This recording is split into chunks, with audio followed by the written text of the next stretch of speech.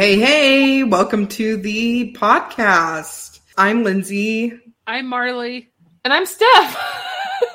Those two are lying. Switch those in your brain. I'm Marley. Yeah, I'm Lindsay. I'm Steph. Wow. You guys, I am a little slappy right now. Slappy happy? I think we're just trying to put you through our own version of psychological thriller. I don't know. I don't know if I'm surviving. Well, I'm surviving it. I don't know. Is your sanity decreasing? My sanity's a little bit decreasing. I'm Steph. I'm Steph. Marley. No. And I'm Steph. Quagmire. Anyway, we're talking today about Colot. It's our next jump scare. Yay! It is our next jump scare. Where we just give you a nice little taste of the game and what we thought about it. So, yeah. Lindsay, tell us more. Okay, so we were super excited to play Colot because it is based on the Dyatlov Pass incident, which if you are an extremely loyal listener to the podcast, we've mentioned once or twice how crazy and cool it is. Go listen to a podcast about it. Go listen to the lore episode about it. I think it's just called The Mountain. I don't know. Anyway. There's several podcasts that cover it, and they're all good, and I want to listen to all of it. I will take all the content about the Dyatlov Pass. I cannot speak Russian, though. Maybe I'll learn Russian. You should definitely do that. And you should learn Mansi while you're at it, because that's what the word Colot comes from. And it means part of Dead Mountain. Colot's Yachil. I'm sorry for anyone who speaks. Means Dead Mountain. Which is the actual name of the mountain on which the Dyatlov Pass incident occurred. So Colot is an indie survival horror video game. Player controls a protagonist who is tracing the steps of the group of 9 Russian college students who went missing in February 1959. It came out in, 2015 on Steam, but just recently in 2020 for the Nintendo Switch. And Sean Bean is the narrator. I knew that, and you guys never let me, have things be read by Sean Bean. That's because the lore in this game is a little heavier than I was willing to go into. Yeah, they were we'd pick up a journal, and it would be a literal journal that somebody had written and put in the game. Yeah. But Sean Bean does a great job, as always. Poor Sean Bean. It's so sad when he died in all those movies. Yeah, I was like, he's still alive, Steph. Sean Bean! We love our Scene Bean. Yes, Sean Bean, come on our podcast. That would be amazing. I don't even know what we would talk about, but it would be great. And then we could talk about Colot. Yeah, there we go. And then he'll be like, didn't you know that, when I did this part of the game, it meant this? And we're like, no, because we didn't listen to anything you did in that game. He's like, I talked about Frodo and the Hobbits the whole time. Like, Sean Bean, you're mixing up your shows and your productions. And he'll be like, winter is coming. He'll be like, Sean Bean, go to bed. Anyway, this sounds like a great podcast. We will get in touch with Sean Bean's people and see if we can't make that horrible thing just happen.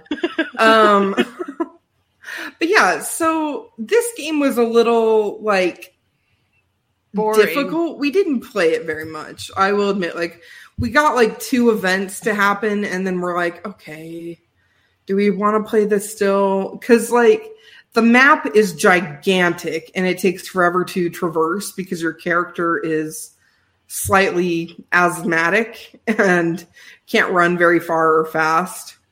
Well, and also, I understand. I think I understand what they were trying to do with the map system. In that they were trying to make it a little more realistic because obviously in that real scenario, you're not going to have a mini map tracking your progress. Yeah. You know what I mean? You're going to have a physical map and you're trying to look at the landscape and find landmarks and different things and be like, okay, that's the path I want to take. Right. But in a video game, and especially something like this where you're encouraged to explore, I feel like the map system was not easy to use. Like, I feel like they should have had some sort of mini map or something to, like, even when you pulled up the map to be like, you are here. You know what I mean? Like, I just feel like they did not.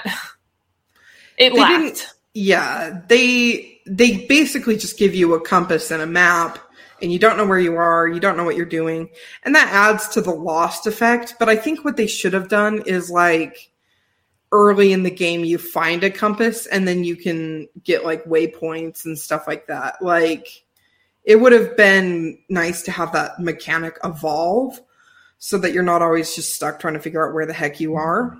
No one uses real maps these days. It's not a skill that we have. Yeah, it's moot. It's a moot point. It's a moot point. It's a cow's opinion. Doesn't matter. So our Gen Z listeners will not understand that reference. They might if they're cool. That is true. Okay. Go watch some Friends. Yeah, go watch some Friends. We did find the enemies. They're like little shadow creatures. They're fine. Not that scary. They really weren't that scary. Like, there were a couple of times where you would see one like dart behind a tree or a boulder or something from far away.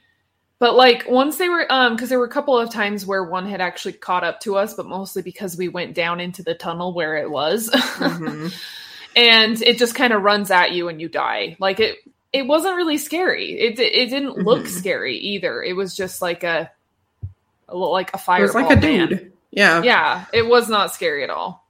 Well, and that part of the game too fell into the horror game trap, where if you make a game too hard, the thing that is scary no longer is scary because it happens all the time.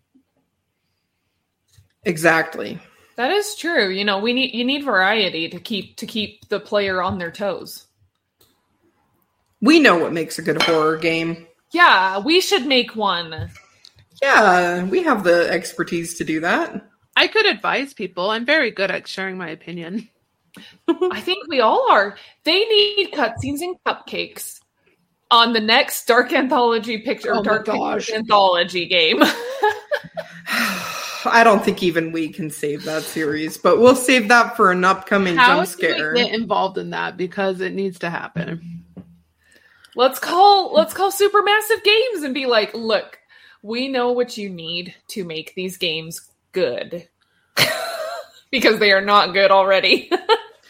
Again, we will cover this in a future episode because you're not wrong, but we still have something up our sleeve that we want to get into besides co-op. But yeah. Is that all we got on the game? Anyone, any opinions, ratings? How does it end, Lindsay? You're on the wiki page. I don't care to play it, but I want to know how it ends. So basically the story is about you like piece it together through all the billion notes you find. And you find out that I did read this out loud to you guys, but you were talking over me. And now I've forgotten everything. So let me that doesn't sound like us. So there's how like dare a woman that who we talk over you. Especially not with my mouth full all by. Okay. Yeah, I don't know. Basically, like, you are a character that you learn about, and that's the big twist. And there's a woman who they said she was insane, but she wasn't, and they were like trying to do this big government cover up. And yeah, that's kind of it. But I don't know. The story seemed lackluster by what I read just now and before. So it was just kind of dumb. Was it all just that they were like hallucinating stuff, or because it just sounds like they had these weird like inhumane experiments like on them and stuff? So there was the shadow creatures are real, and they're a paranormal phenomenon called Anomaly 7. And they're linked to a bunch of bizarre incidents, but there's really not much they could do about it, and they didn't believe people who did see them and like experience and deal with them.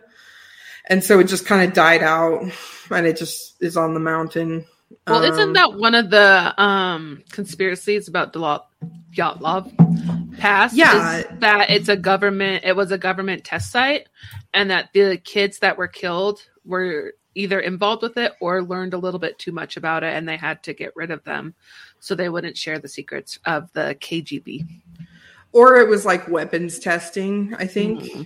Was another theory. Like radioactive poisoning or something like that. So they like all went crazy and like killed each other. No, it was like a specific kind of weapon. Like they were firing basically bombs onto the mountain. So they panicked and ran and then got like concussed and died. But that doesn't explain the missing tongue. Well, no, I mean, like, isn't that another theory that it was like that they were like that there was some sort of like radioactive poisoning and stuff because of all of those like missiles and missiles, I remember reading something about that, something like that. And I don't know. There's also a really interesting theory that has to do with I'm going to look it up to see what it's called, but there's a certain frequency.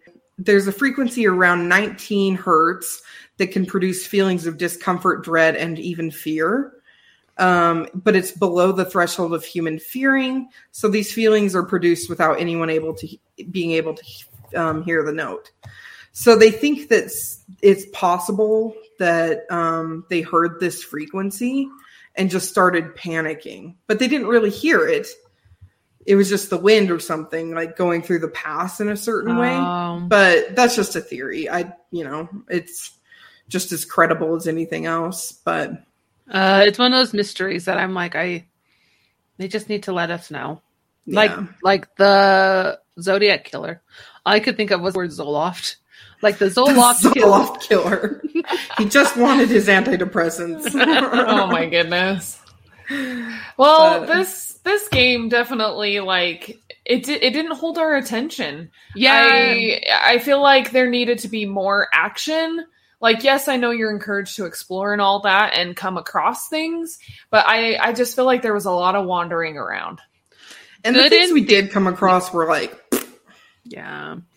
Good in theory. Like, this is the perfect setting for a horror game, especially based on... It's kind of like they're supposed to do an H.H. Holmes game, but I don't think it, like, held up in beta testing.